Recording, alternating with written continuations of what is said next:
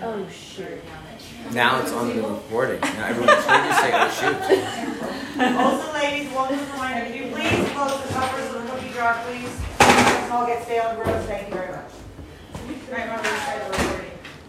Now the people on the internet will know about the stale, gross cookies. That's so embarrassing. Now they know that if they're coming to Mayanot, it has to be for the Torah, not for the accommodations. You're editing this, right? Afterwards? No, we are not. Okay. It's not my responsibility. You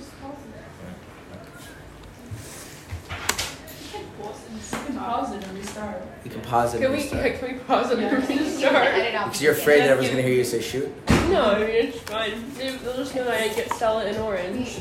But they didn't know that until now, but now they'll know. I was a bad friend today. That reminds me, a friend of mine who's a rabbi, he came home and one of his children clearly eaten several cookies from the cookie jar that he was not supposed to. And so he asked his son, why did you eat the cookies? And he says, I didn't do it. You was in the mikveh when I didn't do it. Sometimes it's better keep your mouth shut. Okay. None of that has anything to pertain to the class. We're going to talk about Yom Kippur. Because there was a request to have a second Yom Kippur class. Because one day of Yom Kippur is not enough. When we're learning about Yom Kippur anyway. So,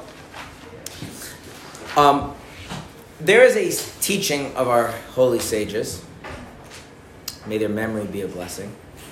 Literally, it's more than their men should be a blessing, but whatever. Okay. And our sages tell us as follows. That if somebody fails to do a positive mitzvah and they do tshuva, they do not move from the spot that they are in before Hashem has forgiven them. What does that mean?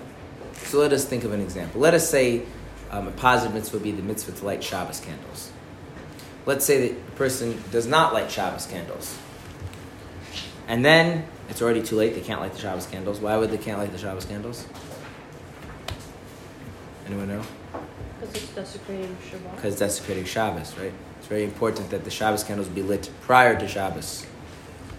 Okay. So now they can't do the mitzvah. At the moment they do tshuva, Hashem immediately forgives them. So if let's say they're walking down the street, before they take the next step after that change of heart, Hashem has already forgiven them. It's a nice deal, right? On the other hand, if a person has violated a negative mitzvah, what would be an example of violating a negative mitzvah? They lit the Shabbos candles, but when did they light them? After dark. Well, even earlier actually. They lit them after sunset. At that point, they have violated a negative mitzvah, and at that point, even if they do tshuva, the atonement, the cleansing of the sin is held in suspension until Yom Kippur. Can you repeat what you said before about if someone fails to do the If they fail to do a positive mitzvah, then the moment they do tshuva, they don't move from that spot before God has forgiven them. Meaning, if God forgives them right away. But if you violated a negative mitzvah, then, even though you've done tshuva, that is held in suspension until Yom Kippur, and at that point Hashem cleanses away the sin. Now, if we were to take that statement of our sages at face value, what would seem to be the more serious issue? The failure to perform a positive mitzvah, or the violation of a negative mitzvah? Negative mitzvah. Negative mitzvah, why? Because you have to wait until Yom Kippur. Yeah. You have to wait till Yom Kippur. If you have to wait till Yom Kippur, it means your tshuva is not good enough. This is wrong. As many things in Judaism, they appear to be one thing or actually something else entirely. If Yom Kippur can cleanse away the sin, what does that imply about the sin? It's something that can be corrected. But if you fail to perform a positive mitzvah, you can't go back and do the mitzvah. The opportunity for that mitzvah has been lost. In other words, in every transgression, in every sin, there's really two distinct elements. there is the fact that the person has gone against the will of God, meaning the idea that a person has thrown off the yoke of heaven, they've disregarded Hashem's authority, they've rebelled against Hashem, well, however you want to put it. That's one issue. And that's an independent issue from what they did or didn't do. But then there's also the fact that they did or didn't do something. And if they failed to do something, that positive thing did not occur. And if they transgressed something negative happened. Now, if something negative happens, something is broken, there's always the possibility of repairing it afterwards. But if something that could have happened didn't happen and the opportunity is gone, well, that's just a missed opportunity. So, regarding the issue of Hashem's forgiveness, if you do tshuva, Hashem forgives you because Hashem doesn't hold grudges. If you do tshuva and Hashem forgives you, that doesn't necessarily mean, though, that the problem that was caused by the person's behavior is alleviated. If they broke something, it still needs to be fixed. If they missed an opportunity, that event, that positive thing didn't occur. So whatever you could have accomplished by lighting Shabbos candles on time, if you missed it, it was missed. You can't go back and do it. Doesn't matter how much Hashem forgives you. But if you've broken something about the sanctity of Shabbos, the purity of your soul, by transgressing and lighting candles on Shabbos, God forbid, that can be healed, that can be corrected. Does that make sense? So it's actually because of the severity of a positive mitzvah that it cannot be done after the opportunity is gone, that there's no reason to wait for Yom Kippur. Hashem just, if you're no longer rebellious, you're no longer rejecting Hashem's place in your life, then Hashem forgives you and you move on. But the opportunity was missed. And that's what our sages say, is that there are mitzvahs, there are sins that you cannot go back and fix, like a man neglecting to say Shema at the proper time, or other mitzvahs like that. Once the opportunity is gone, it's gone. But a negative mitzvah, the spiritual damage can be healed, can be cleansed. And so it turns out that negative mitzvahs are not nearly as serious as positive mitzvahs. But they just have that consequence that the correction that's available is not something that happens right away with your tshuva, it has to wait until Yom Kippur. This also explains another important rule in Judaism. If you have two mitzvahs, a positive mitzvah and a negative mitzvah, and all things are equal, now, meaning there can be other halacha complications which makes this rule not applicable. We're getting more of that. We're just take standard positive mitzvah to standard negative mitzvah. And you cannot fulfill both because they are mutually exclusive. So the example that I'm going to use is a Kohen. Kohen is someone of the priestly family. A Kohen is forbidden from coming into contact with a dead body. Okay? That's only the male Kohanim, not female Kohanim. This creates all sorts of restrictions because they can't touch a dead body, they can't go into a cemetery, they can't go into a building that houses a dead body, such as what kind of buildings house dead bodies? What more common building houses dead bodies? Hospitals. Kohanim going to hospitals becomes a whole interesting halacha question. For instance, and this is not a ruling that I'm telling you that, if you marry a Kohen or your father's a Kohen, your brother's a Kohen, you have to tell them to do this. But there's a lot of factors that go into it. When my wife gave birth, my wife is the daughter of a Kohen. My father-in-law asked if he could go visit my wife in the hospital and see the baby. And the rabbi said, no, you can wait the 3 days till your wife leaves. There's no reason to enter the hospital and risk violating the serious prohibition of coming into contact with a dead body by being under the same roof. Now, if there was more of a medical reason, there's rooms for leniency, but it's a serious issue. It's for a Kohen to come into contact with a dead body. Don't some of the hospitals here have signs? They do, but the signs are not 100% because they put up the sign when somebody dies. But if you're already in the hospital, they don't inform you that someone has died. So it creates room for leniency, but you need to be justified in using the leniency. And the rabbi that he asked felt that this was not, it's just for the added joy of seeing your wife and grandchild, you can wait a few days. It's not like you have a medical procedure that needs to be done. Okay. Not every rabbi would agree with that judgment. It's an issue. For a Kohen to come into contact with a dead body is like for a regular Jew eating pork. It's the same level of severity of sin. Yeah? What if their family member dies and they can't go to the funeral? They can't go to the funeral legislation. So the Torah specifically says that a Kohen has to come into contact and go to the funeral in the cemetery of 7 relatives. And those are the mother, the father, son, daughter, brother, unmarried sister. You can ask me some other time why it's an unmarried sister, and spouse. Anyone else, it actually goes a whole interesting thing of how to arrange a funeral so that the Kohen does not come in contact with the dead body. So that's why often Kohen are buried near the edge of a cemetery where they can stand on the other side of a fence, the more distant relatives and things like that. There's the boxes that you can walk in. Boxes you can walk in, which may or may not. There's a lot of complicated things. Here's the thing. There's also mitzvah in the Torah to bury a dead body. Now, generally speaking, this is not a problem because the Kohen can say, well, somebody else can bury the dead body. But what if the Kohen is the only one who is able to bury the dead body? Let's say, for instance, you have somebody, say a Chabad shliach in the middle of nowhere, and he's the only Orthodox Jew, and a Jew dies, and so he's the only one who can deal with the burial, but he's also a Kohen. So now he can either do the positive mitzvah of burying this dead person, or he can keep the negative mitzvah of not coming in contact with the dead body, but he can't do both, and there is no third option. What should he do? What? Bury the body. Bury the body, because we say as a general rule, all things being equal, positive mitzvahs override negative mitzvahs, because a positive mitzvah is bringing something about that if that opportunity is missed. Okay? Whereas a negative mitzvah is simply making sure something doesn't get broken, which in theory can always be repaired. Okay? So positive mitzvahs are conceptually more serious, but they have this added consequence that the Teshuva cleansing process doesn't complete right away. Simply when you do Teshuva, it depends on Yom Kippur. Which is why it's a good idea to do, Teshuva before Yom Kippur. Does this make sense? Okay. Will he need to regret the outside of the body? Would he what? Yeah, like did a No. So the rule is like this. Because the halacha tells him to transgress, it's no longer considered a transgression. It's like, if the only way to save someone's life is to cut a knife into them and do surgery, we don't consider that assault anymore. Right? But if you have another option of saving a person's life other than cutting their body open, and you choose to cut their body open anyway, right, we call that medical malpractice or assault, and you pay money or go to jail for that. So, make sense? All right.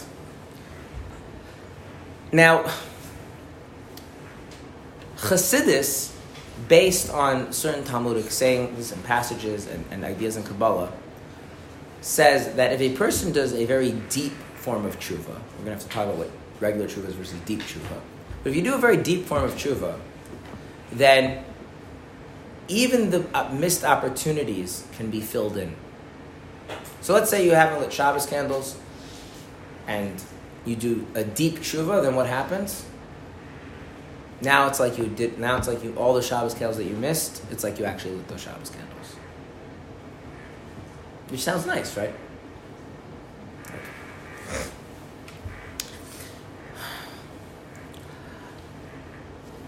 I want you to imagine the following. I want you to imagine that you are given a task that is objectively important. I don't know, it could be, something, helping someone medically. It could be preparing paperwork for an important thing, whatever. There's something that's objectively important that gets done, and you would be given that task. And you fail to accomplish that task. Okay? And someone comes to you after the fact and says, you know what? I see that it really bothers you. You didn't accomplish the task. So I'm going to pretend, I'm going to consider as if you did. Does that make you feel better or worse? There's an objective reality that you didn't do this thing, it didn't get done. And they're going to say, but I'm going to pretend in my relationship with you as if you did do it. Worse. Why? Guilt. Yeah, it's like the thing didn't get done, right? Right? And then there's almost this like I would put it like you make the person feel guilty, and then on top of that, you're like saying like I don't think you can handle the sense of responsibility for your own failures, so let's just pretend. It's belittling. It's rubbing it in your face. So do you really want Hashem to say, oh, I see you're really sincere in your tshuva. We'll pretend you did the mitzvah. If you really take a relationship with Hashem seriously, that doesn't sound positive. And that will be the topic of our class. The topic of our class is, how is it possible to say in a genuine way that tshuva after the fact rewrites the past and makes it like you actually did the mitzvahs? Not that Hashem is just placating your sense of insecurity.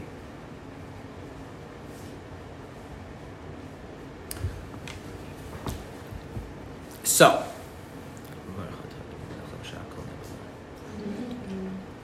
what is tshuva? That's going to be question one. Regret. No. Return. return, but I want to go a little bit clearer what it means. And then what is going to be deep tshuva in contrast to just regular tshuva. Okay? Once we have that, we're going to talk about what Hashem's forgiveness is, and the difference between Hashem's regular forgiveness for regular tshuva versus his deep forgiveness for deep tshuva, right? There's this idea that's corresponding. Once we finish that, we're going to talk about what mitzvahs are.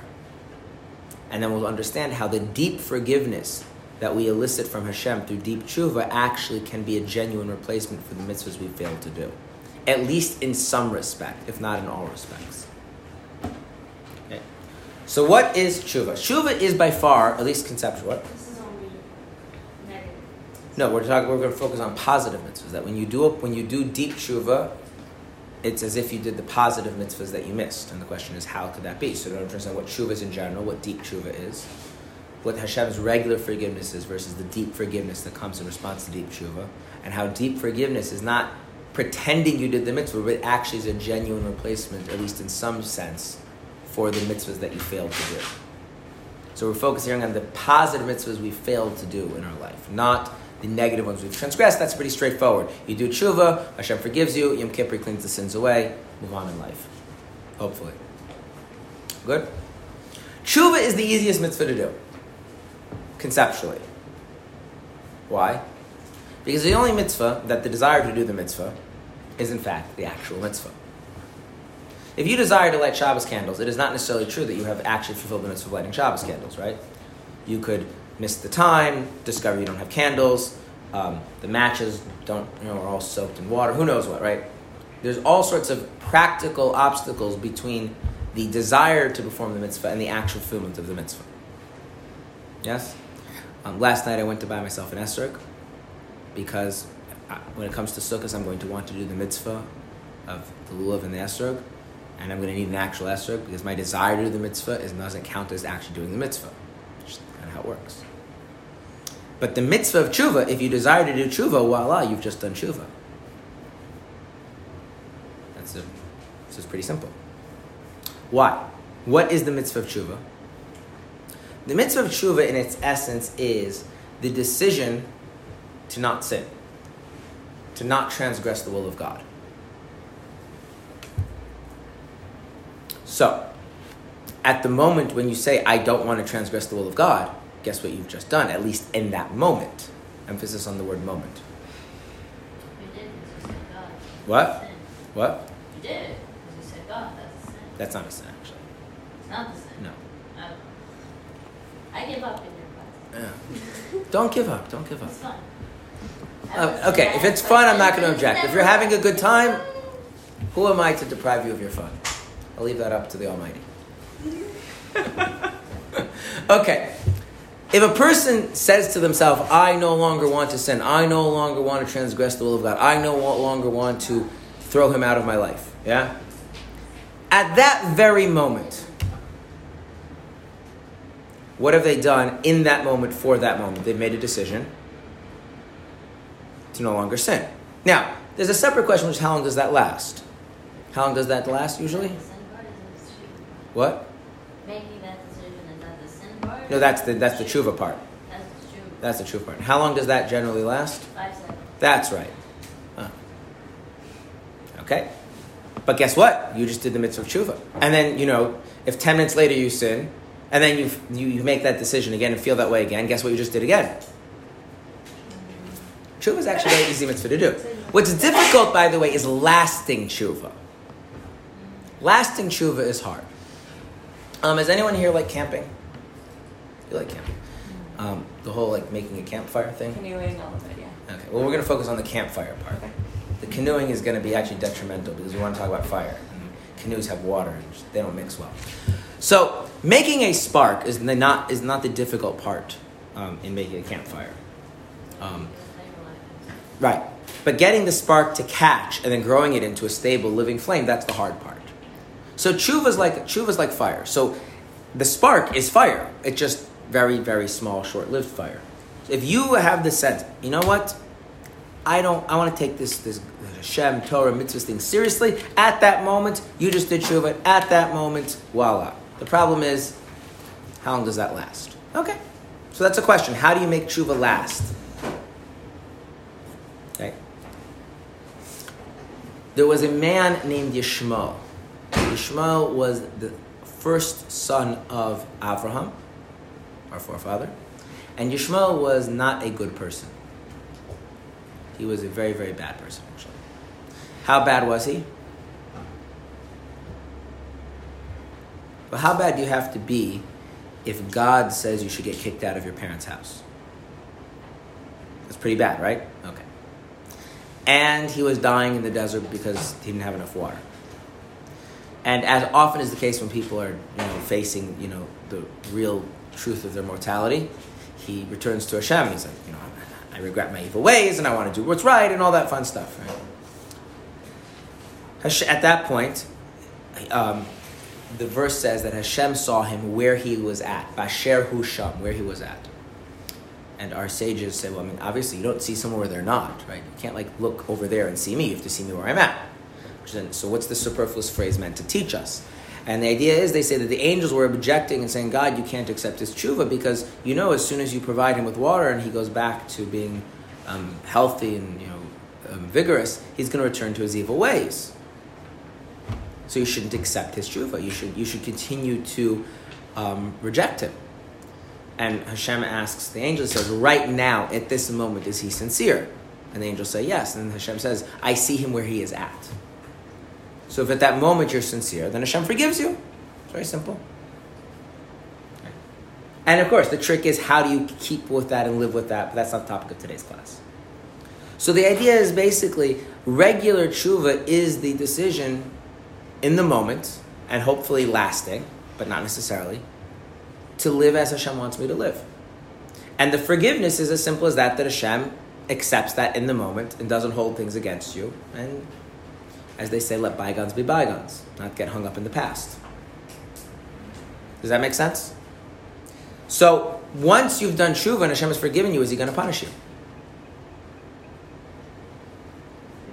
What? If you stop there, you do tshuva, Hashem forgives you, is there any reason for him to punish you at that point? No. Does that mean the harmful effects of the sin have been erased? No. So on Yom Kippur, what does Hashem do? Assuming you're still in a state of tshuva and Hashem is still forgiving you, right? Which is why it's good to do tshuva right before Yom Kippur gets in. Since he doesn't have anything against you and he's a decent kind of guy, it's like, if you have some spiritual problems and need some spiritual surgery, I don't mind doing that for you. And he fixes up whatever got messed up through the sin. That makes sense? So the forgiveness is very much like the tshuva. The tshuva is, I no longer am going to turn my back to Hashem. Hashem's like, I'm not going to turn my back to you. So if you need my help, I'll help you. No problem. Good? What's deep tshuva?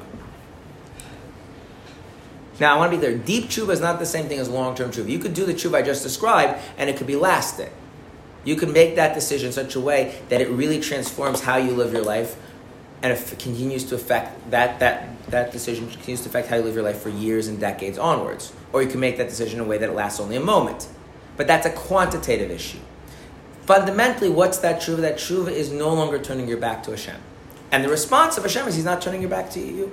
So there's no hard feelings, there's forgiveness. Comes along Yom Kippur, he has no problem helping you out and spiritually cleansing you, and fine. Deep tshuva is something else entirely. Okay, on this, just with this, the effect of your avera is removed? Of your sin is removed? No. The effect has not been removed. That Hashem will remove the effect of your avera, of your sin, on Yom Kippur. Why? Because he has no hard feelings against you. Why? Because he's forgiven you. That can come from just a basic... That's a basic level of tshuva, yeah. Which is why Yom Kippur, it's a good idea to make sure you enter Yom Kippur having already done tshuva. And what does tshuva mean? The decision that you're going to live your life the way Hashem wants you to. Okay. And by the way, if you ever go through the Yom Kippur prayers, you notice that we do a lot of confessing of our sins. Do you know why we do that? Like the simple, halachic reason for doing that? No, why do we have to keep doing it? We confess our sins, the mincha prayer before Yom Kippur. We confess our sins again at the evening prayers of Yom Kippur, again in the evening prayers, then in the morning prayers, then again in the morning prayers, then in the Musaf prayer, then in the Musaf prayer, then the afternoon prayer, then the afternoon prayer, then the Eilah, and again the Eilah, for a total of 11 times. It's a lot of confession. And it's repetitive, it's the same confession. Chassidus has deeper mystical reasons, but the simple halachic reason is, what do we say? Hashem will cleanse your sins, assuming that you've done Teshuva. What is Teshuva? The decision to live from now on as Hashem wants. And if that decision lasts a moment, then in that moment He forgives you, right? If afterwards you fall away from that, that's a new discussion, right? So you did Teshuva, and you're supposed to come into Yom Kippur having done Teshuva. So the last prayer before Yom Kippur, Mincha, we do Teshuva, and part of Teshuva, ideally, although not required, but ideally is confession of sins. Topic for another time. Okay, so you're good. You enter Yom Kippur, you've done Teshuva, and now Hashem will cleanse your sins. What's the problem? Between Mincha and the evening prayers, what might you have done? Sins. A little sin. So should you do Teshuva again? Yeah. Okay. So every time, on the slight chance that maybe you fell away from your Teshuva, what do we say you should do? Do Teshuva again, so that you finish Yom Kippur in what state? In a state of forgiveness, where Hashem cleanses your sins. In other words, on the very simple level, the idea is that maybe, you could do Teshuva and then fall back from it, and we don't want to come through Yom Kippur having failed and missed that opportunity. Is this why some people also won't sleep in Yom Kippur? You have to ask each person why they don't speak. The vast majority of people who don't speak on Yom Kippur are because they feel like if they feel holier than other people, it makes them feel like they're more Yom Kippur-like. Mm-hmm. There's a small minority of people who don't speak on Yom Kippur to help them focus. And there's a much smaller minority of people who are emotionally not in a place where they can speak. I have yet to meet such people, but I have heard of such people. But most people are not speaking is because there's a holier than thou thing. They have to turn on holy mode because it's Yom Kippur. It's all a joke. It is. I sit right next to them and you tell That's right. There's an old Hasidic story about somebody who was deep in prayer, and people had the sense that he was in these holier than thou modes. So they went over to him and they started poking him, and he didn't respond. So they poked him again. They poked him again, and when they poked him the third time, he snapped at them.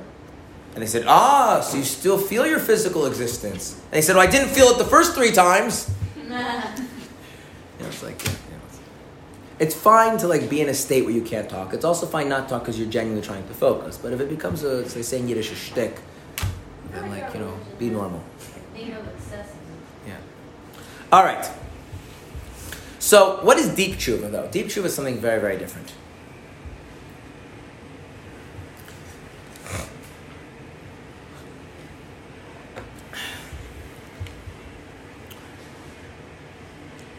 Why should you live your life the way Hashem wants you to live your life?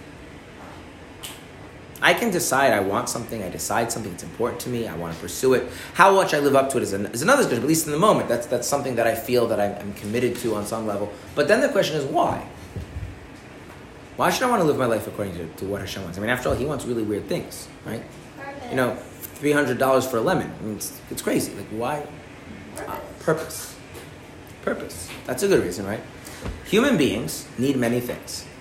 One of the things that human beings need to thrive and flourish is a sense of purpose. And what is greater than in giving you purpose than the creator of the cosmos? Come on. That's ultimate purpose, right? So aside from my need for purpose, I also get an ego boost too, by the way. I once had a student, and he had a lot of hang-ups about different things. And I told him that he's extremely arrogant. And I've known him for a while, so I can say that to him. I didn't say it to him in front of everybody. We were talking privately. I said, you're extremely arrogant. And he says, what do you mean? All I want to do is do what God wants. And I said, no. You want to feel like your purpose is of ultimate significance, and therefore anything less than God is not entitled to give you a life's purpose. And so it's really just God is playing a role for you. You need purpose, and you need your purpose to be this grandiose thing. And so the only one big enough to provide you with purpose is God. And that's just creating all of your problems. Okay. What are other reasons to live as God wants us to live? I'll mention one. You don't want to, suffer in the afterlife. Generally bad idea. Can you come up with other reasons to live as God wants you to live? he may do something that's best for him. He knows what's best for you, right? Yeah. Okay. What else?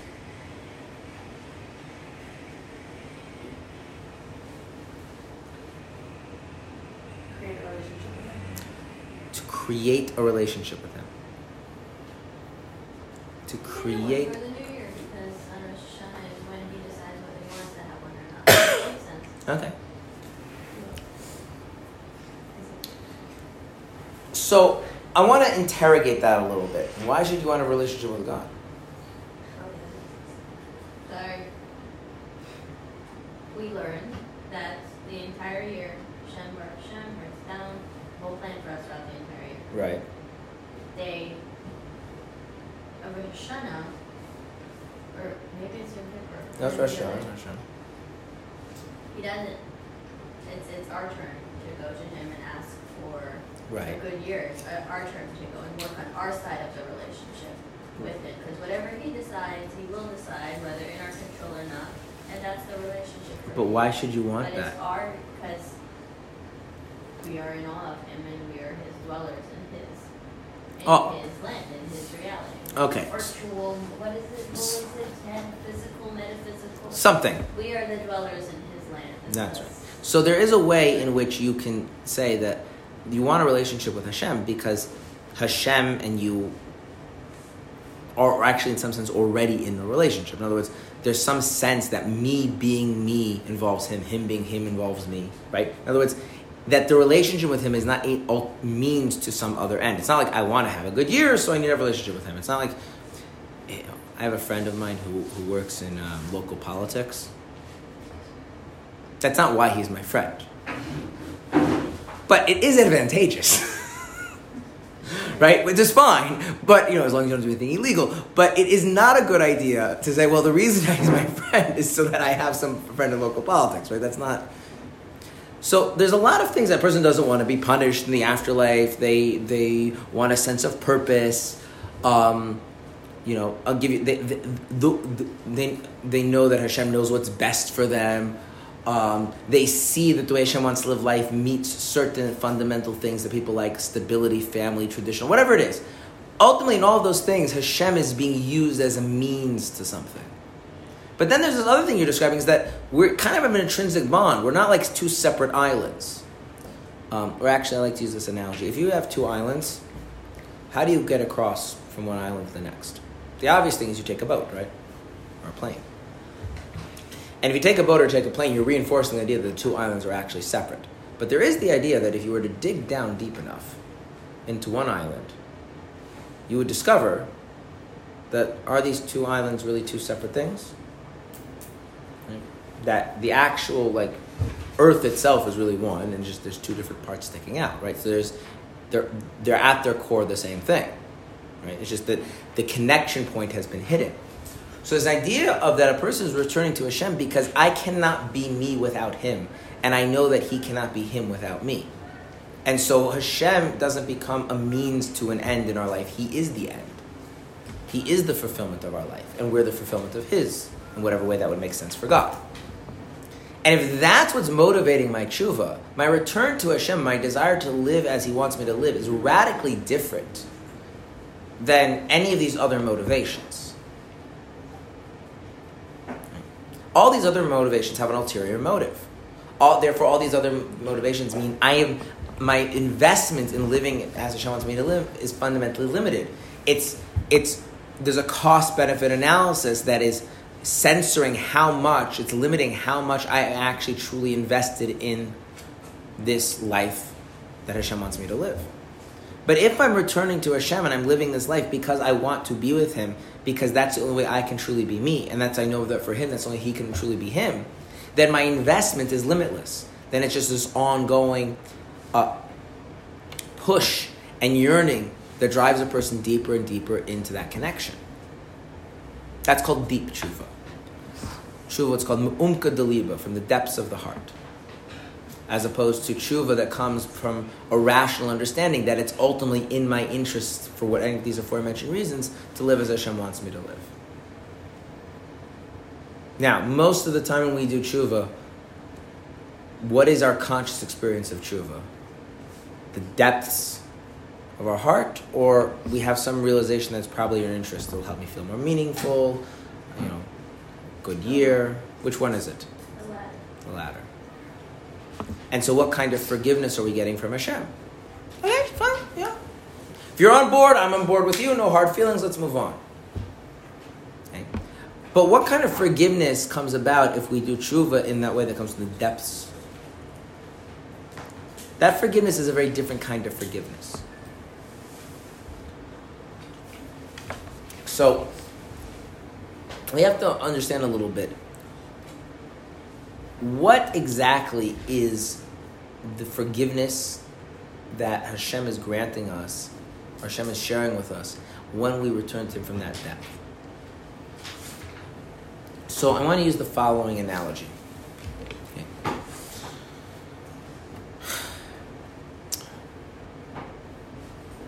It says that when Avraham was given the task, the mission of sacrificing his son Yitzchak, that he got up early in the morning and he saddled his donkey. Familiar with this expression? Okay. Why did he saddle his donkey?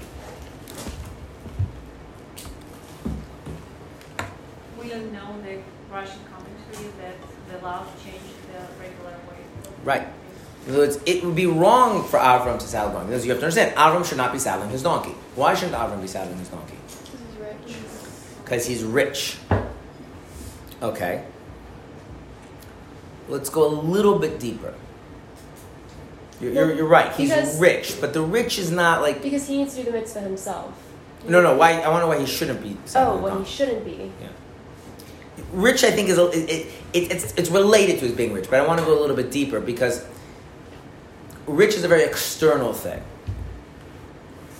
He has servants, and this is a low, someone on a level of spirituality that he is. He is something as mundane and Right. mundane as that. Right. It's not just Avram is wealthy. Avram is a person of a higher class. I mean, if we were to use different terminology, you could say he's nobility, he's royalty. And this activity is beneath him. Okay? And the thing is, what Rashi alludes to in that is, does Avram feel the activity is beneath him? In general, yes or no? He does. Because if he didn't feel the activity was generally beneath him, would there anything special about this time him doing it? Okay? In other words, there's this sense that a person has, this is appropriate for me or inappropriate. I'll give you an interesting example. In Jewish law, there's a rule that if you find a lost object, you have to return it. Do you always have to return it, or sometimes you're just allowed to leave it there? What? No, there's times you're allowed to just leave it there. One of the times you're allowed to leave it there is if it's beneath you to pick it up and carry it. Now, how do we tell if it's beneath you to pick it up and carry it? You don't want to do it first. If you do it yourself, right? So you imagine like there's, and it's a little bit harder because we like to have this, we try to create a sense of classless society. So you have to but imagine a person has this sense that they're an aristocrat, right? They're not the kind of person who would ever be seen leading a sheep through the market. It's just like this. And they all of a sudden are walking through the market and they discover that one of their sheep, and they somehow know it's their sheep, has gotten out of the pen and it belongs to them. And yet, despite that, they can't bring themselves to take the sheep and carry it through the market. Why? Because how does that feel to them? It feels belittling. And they would rather forego the sheep than do this, what they see as degrading, lower than their social stations. Okay? And if that's how you feel about your own sheep, if you find someone else's sheep, you don't have to, does that make sense? Okay. So how did Avram feel about saddling donkeys? He felt like it's beneath him. Avram would never saddle a donkey.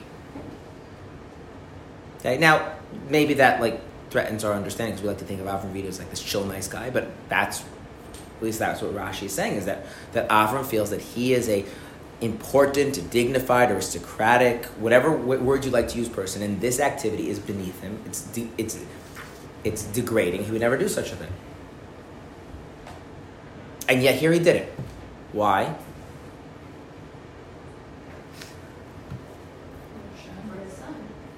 No, he's going to kill the son. Avram's thinking he's killing his son, so he's not doing it for the son. Why is he saddling the donkey? So what she said She said, out of love. Now let's think about what kind of love, what does that love feel like? So imagine yourself, there are things that you would never do because they feel degrading, they feel demeaning. What kind of love would you have to feel to get yourself to do those things?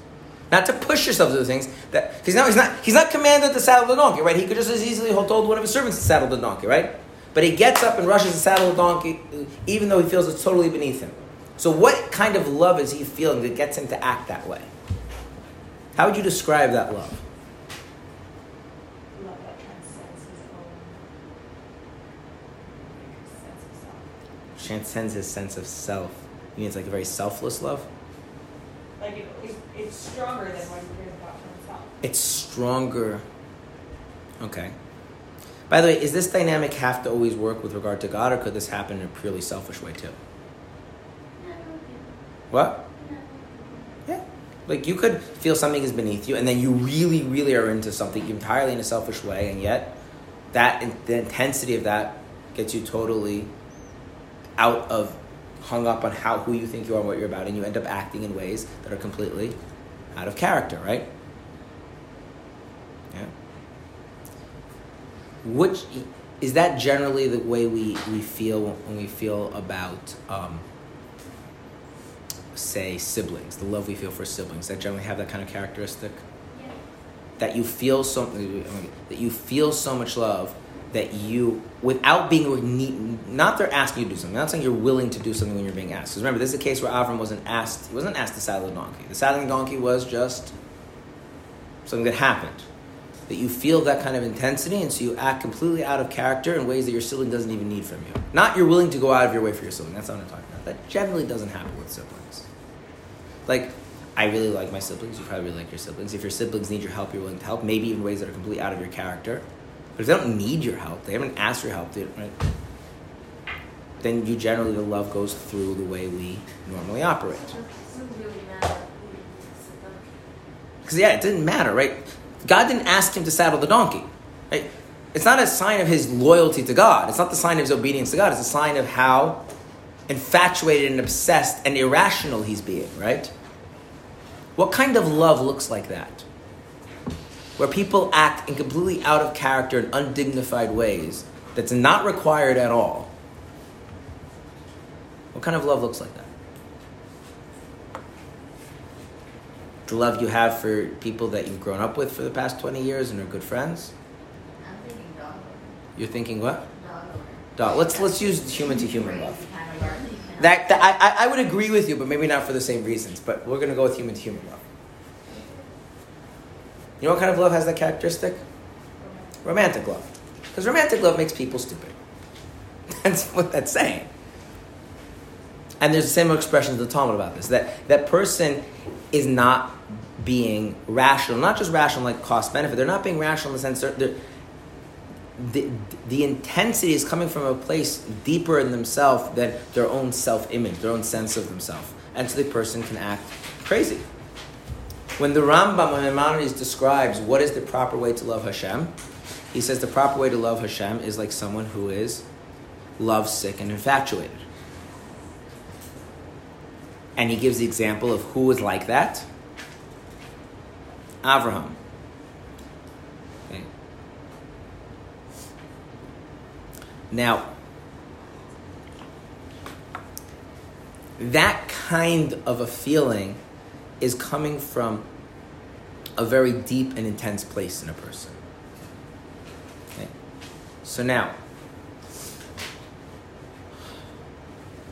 when Hashem forgives us with regular tshuva, does that forgiveness anything like the love that Avram Avinu felt towards Hashem? Does it have that kind of intensity, that irrationality, that making the person go completely out of character? Or is it this kind of mature, no hard feelings. If you're willing to move on, I'm willing to move on. It's that second thing. But if you're turning to Hashem with the sense of, I need you in my life because my life is not complete without you, and I know that your life isn't complete without me, and that's what's motivating your tshuva, where does Hashem's forgiveness feel like? Where is it coming from? It's very much like the love of Avram Avinu. It's this irrational outpouring of how enthusiastic and how meaningful and how important it is to Hashem to be with you. It's a very different kind of forgiveness. It's not a forgiveness of overlooking the problem. It's a forgiveness of being so enthralled with us, so engaged with us, that the sin, the negative thing, is just no longer noticed. It's no longer relevant. Right? It's a passionate and intense returning of love, not a willingness to overlook the past. And you see how the kind of tshuva that comes from the depths of the person would elicit a corresponding feeling back from Hashem. And so the person is kind of being irrational and saying, this is the thing I need at my core is to be with you. And Hashem's responding and saying, that's also true of me. That's the deeper forgiveness. On a practical level, what does that look like? I'll tell you a story. I heard this story from a rabbi who said the story regarding a different idea, but the story is nonetheless good for this idea as well. The rabbi was giving a Tanya. His rabbi says he was giving a Tanya class in a Chabad house, and it was a rather advanced Tanya class. And someone started showing up. There was a gentleman who started showing up in this class, and it was clear that he was very, very intelligent, but was rather a beginner when it came to these kinds of topics, Judaism in general, Chassidus especially. And after one of the classes, he started schmoozing with him. And he asked him about himself, and it turns out this person was a scientist, I think maybe an engineer or a physicist, something in that regard. And so the rabbi makes a comment, so you must have worked out your whole science, all the science and Torah questions if you're coming regularly to this class. Which is a comment, And the person's response was, nope, I haven't worked out any of the science and Torah questions. And I don't care. I'm looking for God. In other words, are there conceptual questions of how to understand science and Torah and Hashem, how it fits together? And this is a person whose life, who's not just what he does to make money, but his career, part of his self-identity is making sense of the world in that kind of way, right? And yet, he's come to a place where what does he feel he needs? What does he feel he needs? He needs a sense of being close to Hashem in his life that makes him completely disregard how he normally is, how he normally functions, and he doesn't care. That's that. So that person, whatever mitzvahs, whatever growth is coming from that place is which kind of tshuva? That's the deeper tshuva. I understand why the violation of mitzvahs wouldn't hold any place. I don't understand why they would be considered as if they were done. I know. I have 20 minutes left to talk about that. I said that we're going to first talk about regular tshuva versus deep tshuva, regular forgiveness versus deep forgiveness. Then we're going to talk about what mitzvahs are and understand how the deeper forgiveness can replace mitzvahs, at least in some respects, right? I am pacing myself. So, on a practical level, if you want to do this deeper level, what are you, how do you do that? Is it about learning? Is it You have to figure out the things that are going to let you get in touch with deeper parts of yourself. So I can give you generic things, but ultimately part of it is a choice, part of it is an exploration, and part of it is a mystery. Part of being a choice, if you don't want to get to this deeper part, you never will, regardless of any advice anyone gives you. Part of it is figuring out which path works for you, because generic things is just a general thing, it's not going to be. And part of it is that ultimately, on some level, there is a mystery. God, helps people get to each place at the right time for them. Why did this physicist or engineer wake up, at age whatever it was, 37 or 47, as opposed to 5 years earlier or 5 years later? I don't know. But learning can definitely help if you're approaching the right way. Praying can definitely help if you're approaching it the right way. Trying to share your enthusiasm for Judaism. There's lots of things that can help. But those are very generic. You have to explore and play around with that and have a genuine desire to get to that place. And there is no magic bullet. And as I like to say, there's no button on your back you just push and then hold for 3 seconds and voila. Regular tshuva is a lot easier, right? You just realize that it's really not a good idea for any number of reasons to keep not living life the way God wants you to live. And, Good? I can say anything again.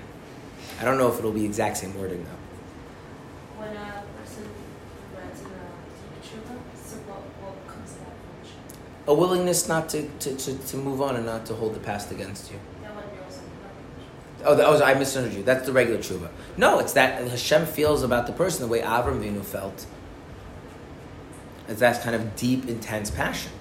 That there's a kind of irrational, Hashem is enthralled with you and wants to connect to you, and so the past it just melts away and is not relevant.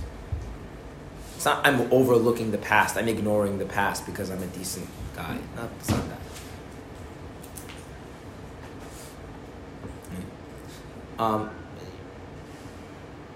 Now, so we have to talk about what a mitzvah is. So in Chassidus, mitzvahs are called the will of Hashem. You've heard this expression before, the will of Hashem? Will of God? The divine will? Okay, so I'm going to pick a mitzvah which is quite useful for illustrating this, and this is the mitzvah of tefillin. For those of you who don't know, tefillin is wrapping black leather boxes with black leather straps that have scrolls inside on the arm and head of Jewish men. It's weird. Like, if you stand back and think about it, it's weird. I don't know if it's as weird as lulav and esrog, but it's definitely weird. Now, what does it mean that that's the will of God? So you ask the regular person, I say the will of God is that God wants you to do it. It's like God has some sort of like leather obsession or something. I don't know. The actual way this is understood in Chassidus is that the will of God, which is the mitzvah, is not the actual tefillin. The black leather straps and boxes is not the mitzvah. The mitzvah is the will. What is the will? The will is that sense of being engaged, that sense of being interested, that sense of being driven towards something. So to give a very simple example, let's say, for argument's sake, I really like pistachio ice cream. I don't, but we'll use that as the analogy. Like, I'm obsessed with pistachio ice cream. It speaks to me on so many levels. It does. And I'm teaching this class, everything's going well, and then someone walks in with a big tub of pistachio ice cream and sits in the corner eating it. What's going to happen to my interaction with you in my teaching? It's going to improve or not? Or it's going to get worse? It's going to get worse. Why? I mean, distracted, because now my ratzon, my will, my ability to engage reality beyond myself is all getting directed towards the ice cream, right? When a child comes home and they have some sort of school project or something, and they show their parent, what do they want from their parent? They want their parent that kind of attention, that energy, that engagement.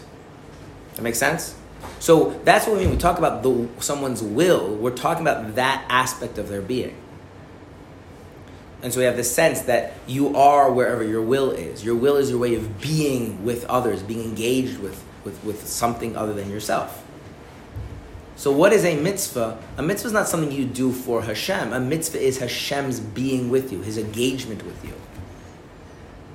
So when I put on tefillin or you light Shabbos candles, the act we're doing is not the mitzvah. The act we're doing is the place where the mitzvah resides. The mitzvah is Hashem's engagement with us, Hashem's intention to us, Hashem's involvement with us. So when I put on tefillin, when you light a Shabbos candle, what's happening is that Hashem is focusing on you, being there with you, and your soul feels that, and to degree to which you're sensitive to your soul, it has an effect on your actual lived experience.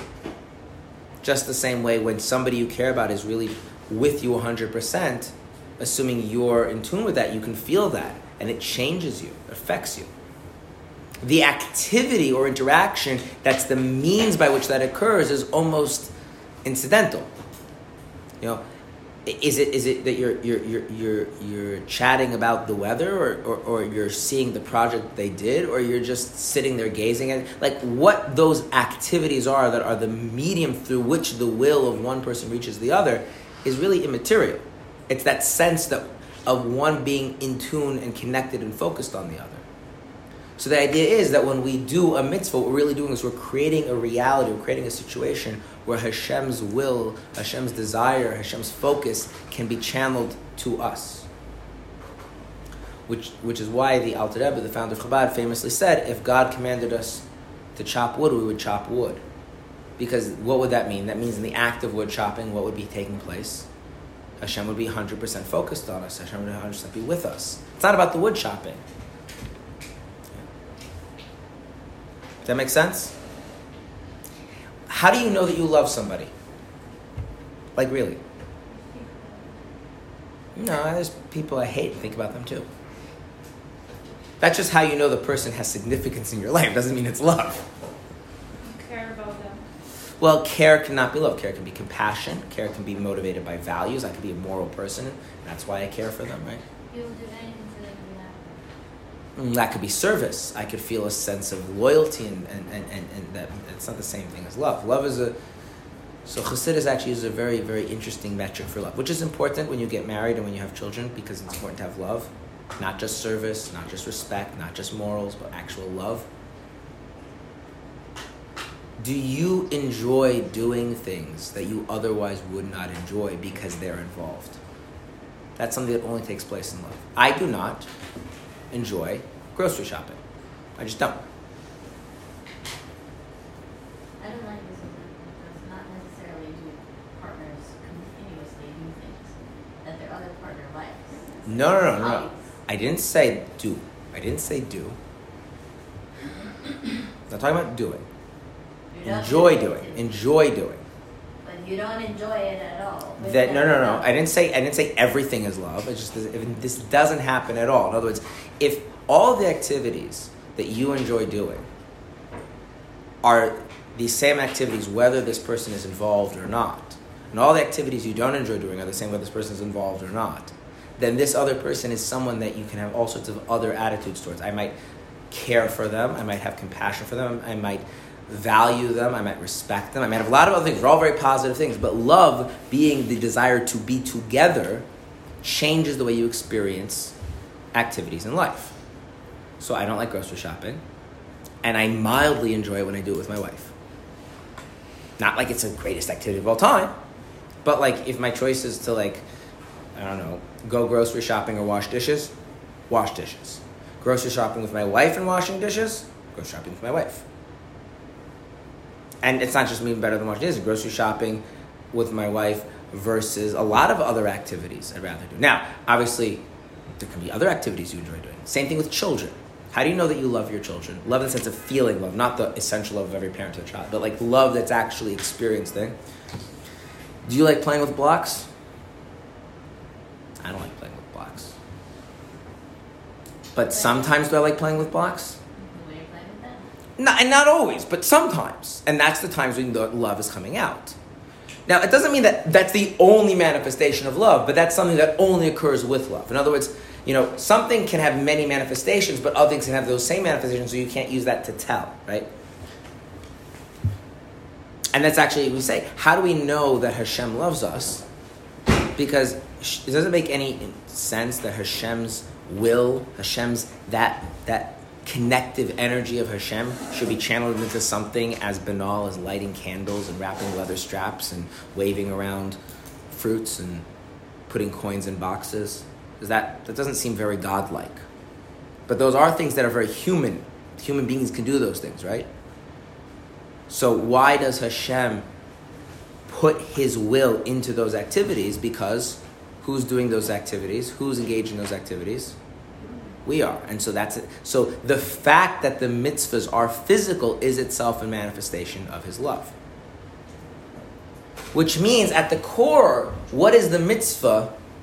The mitzvah was that connective energy, that energy of will and desire coming from Hashem, right? That's what the mitzvah is in its essence. The activity was just the channel which allows that to take place. But now, if I do tshuva in this deep way,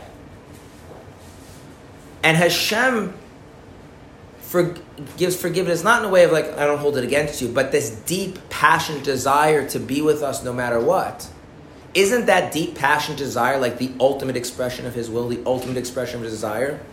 Isn't that the thing that underlies all mitzvahs? And so Chassidus gives this following analogy. If a riverbed dries up, and you dig deep under the groundwater, normally, what will happen? The spring will come back up and will fill up the riverbed. If that energy, which underlies all mitzvahs, is brought out in full force, then it fills all the gaps and crevices in our lives that the mitzvahs were supposed to fill. So you miss this opportunity for togetherness. But the ultimate desire of Hashem to be with you is now being revealed and shared with you, so that fills it up. It's not Hashem's like, I'll consider it as if you did the mitzvah. It's not about doing the mitzvah. The closeness that you didn't achieve then is being given over in even a greater measure now that it fills the void from the past. And so in that sense, the mitzvah really has, the mitzvah was done. Now there is a sense in which the mitzvah has not been done, which we'll have to talk about.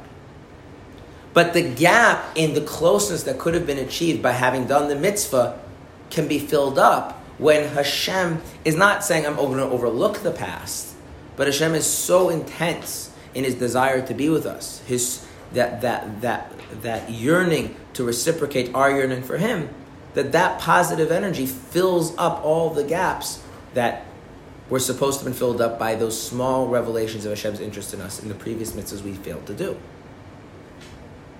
And so it's not Hashem is pretending. And by the way, this is something that you don't even need mysticism. If you think about it, if you have a relationship with somebody and there's gaps, there's opportunities for closeness that were missed, and they feel like they're gaps, and you get to this kind of place where there's a deep, deep desire of each one for the other, at that moment, what is those gaps feel like they get filled up?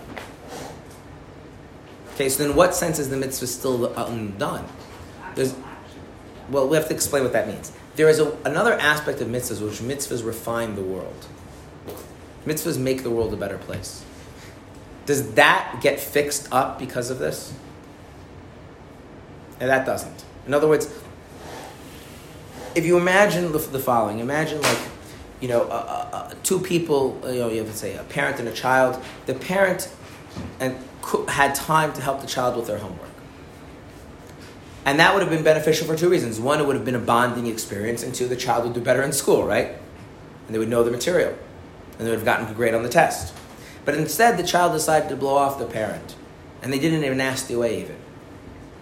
And as the child matures, and the child realizes that the parent's important in their life, the child expresses a desire to really connect in a deep way, right? And that brings out in the parent that desire to connect in a deep way. That can fill the gap that was created from that missed opportunity in the sense of closeness.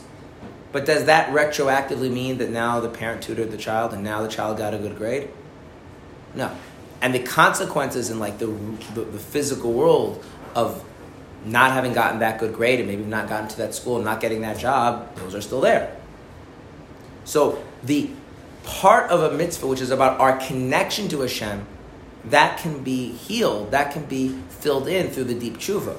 But the part of the mitzvah which is about rectifying the world, fixing the world, making the world a godly place, the missed opportunity is in fact a missed opportunity. Okay? So it's not Hashem, you really, really want, so pretend. There's no pretending. Pretending is not being respectful of each other. Okay? So now, what do we do about the part of the mitzvah that we can't fix? We can't go back. The part of the world that could have been refined and elevated, made more godly, and it wasn't. What are we supposed to do about that?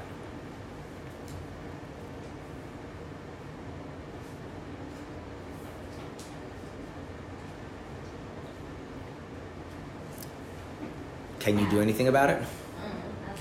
You can ask Hashem to take care of it. You can ask Hashem. And maybe Hashem will find a way to get that problem fixed, and maybe He won't. Okay, and this is an important thing. There is an idea, and I do want to say this as kind of the end of the Yom Kippur thing. There is an idea that people have, and I mentioned this before, that you can kind of reset everything through tshuva. And is that true? No. You can reset the quality of your relationship, the quality of connection. But the reality you're living in and the things you have to face don't go away because of tshuva. You have to come back to the same situation, same issues.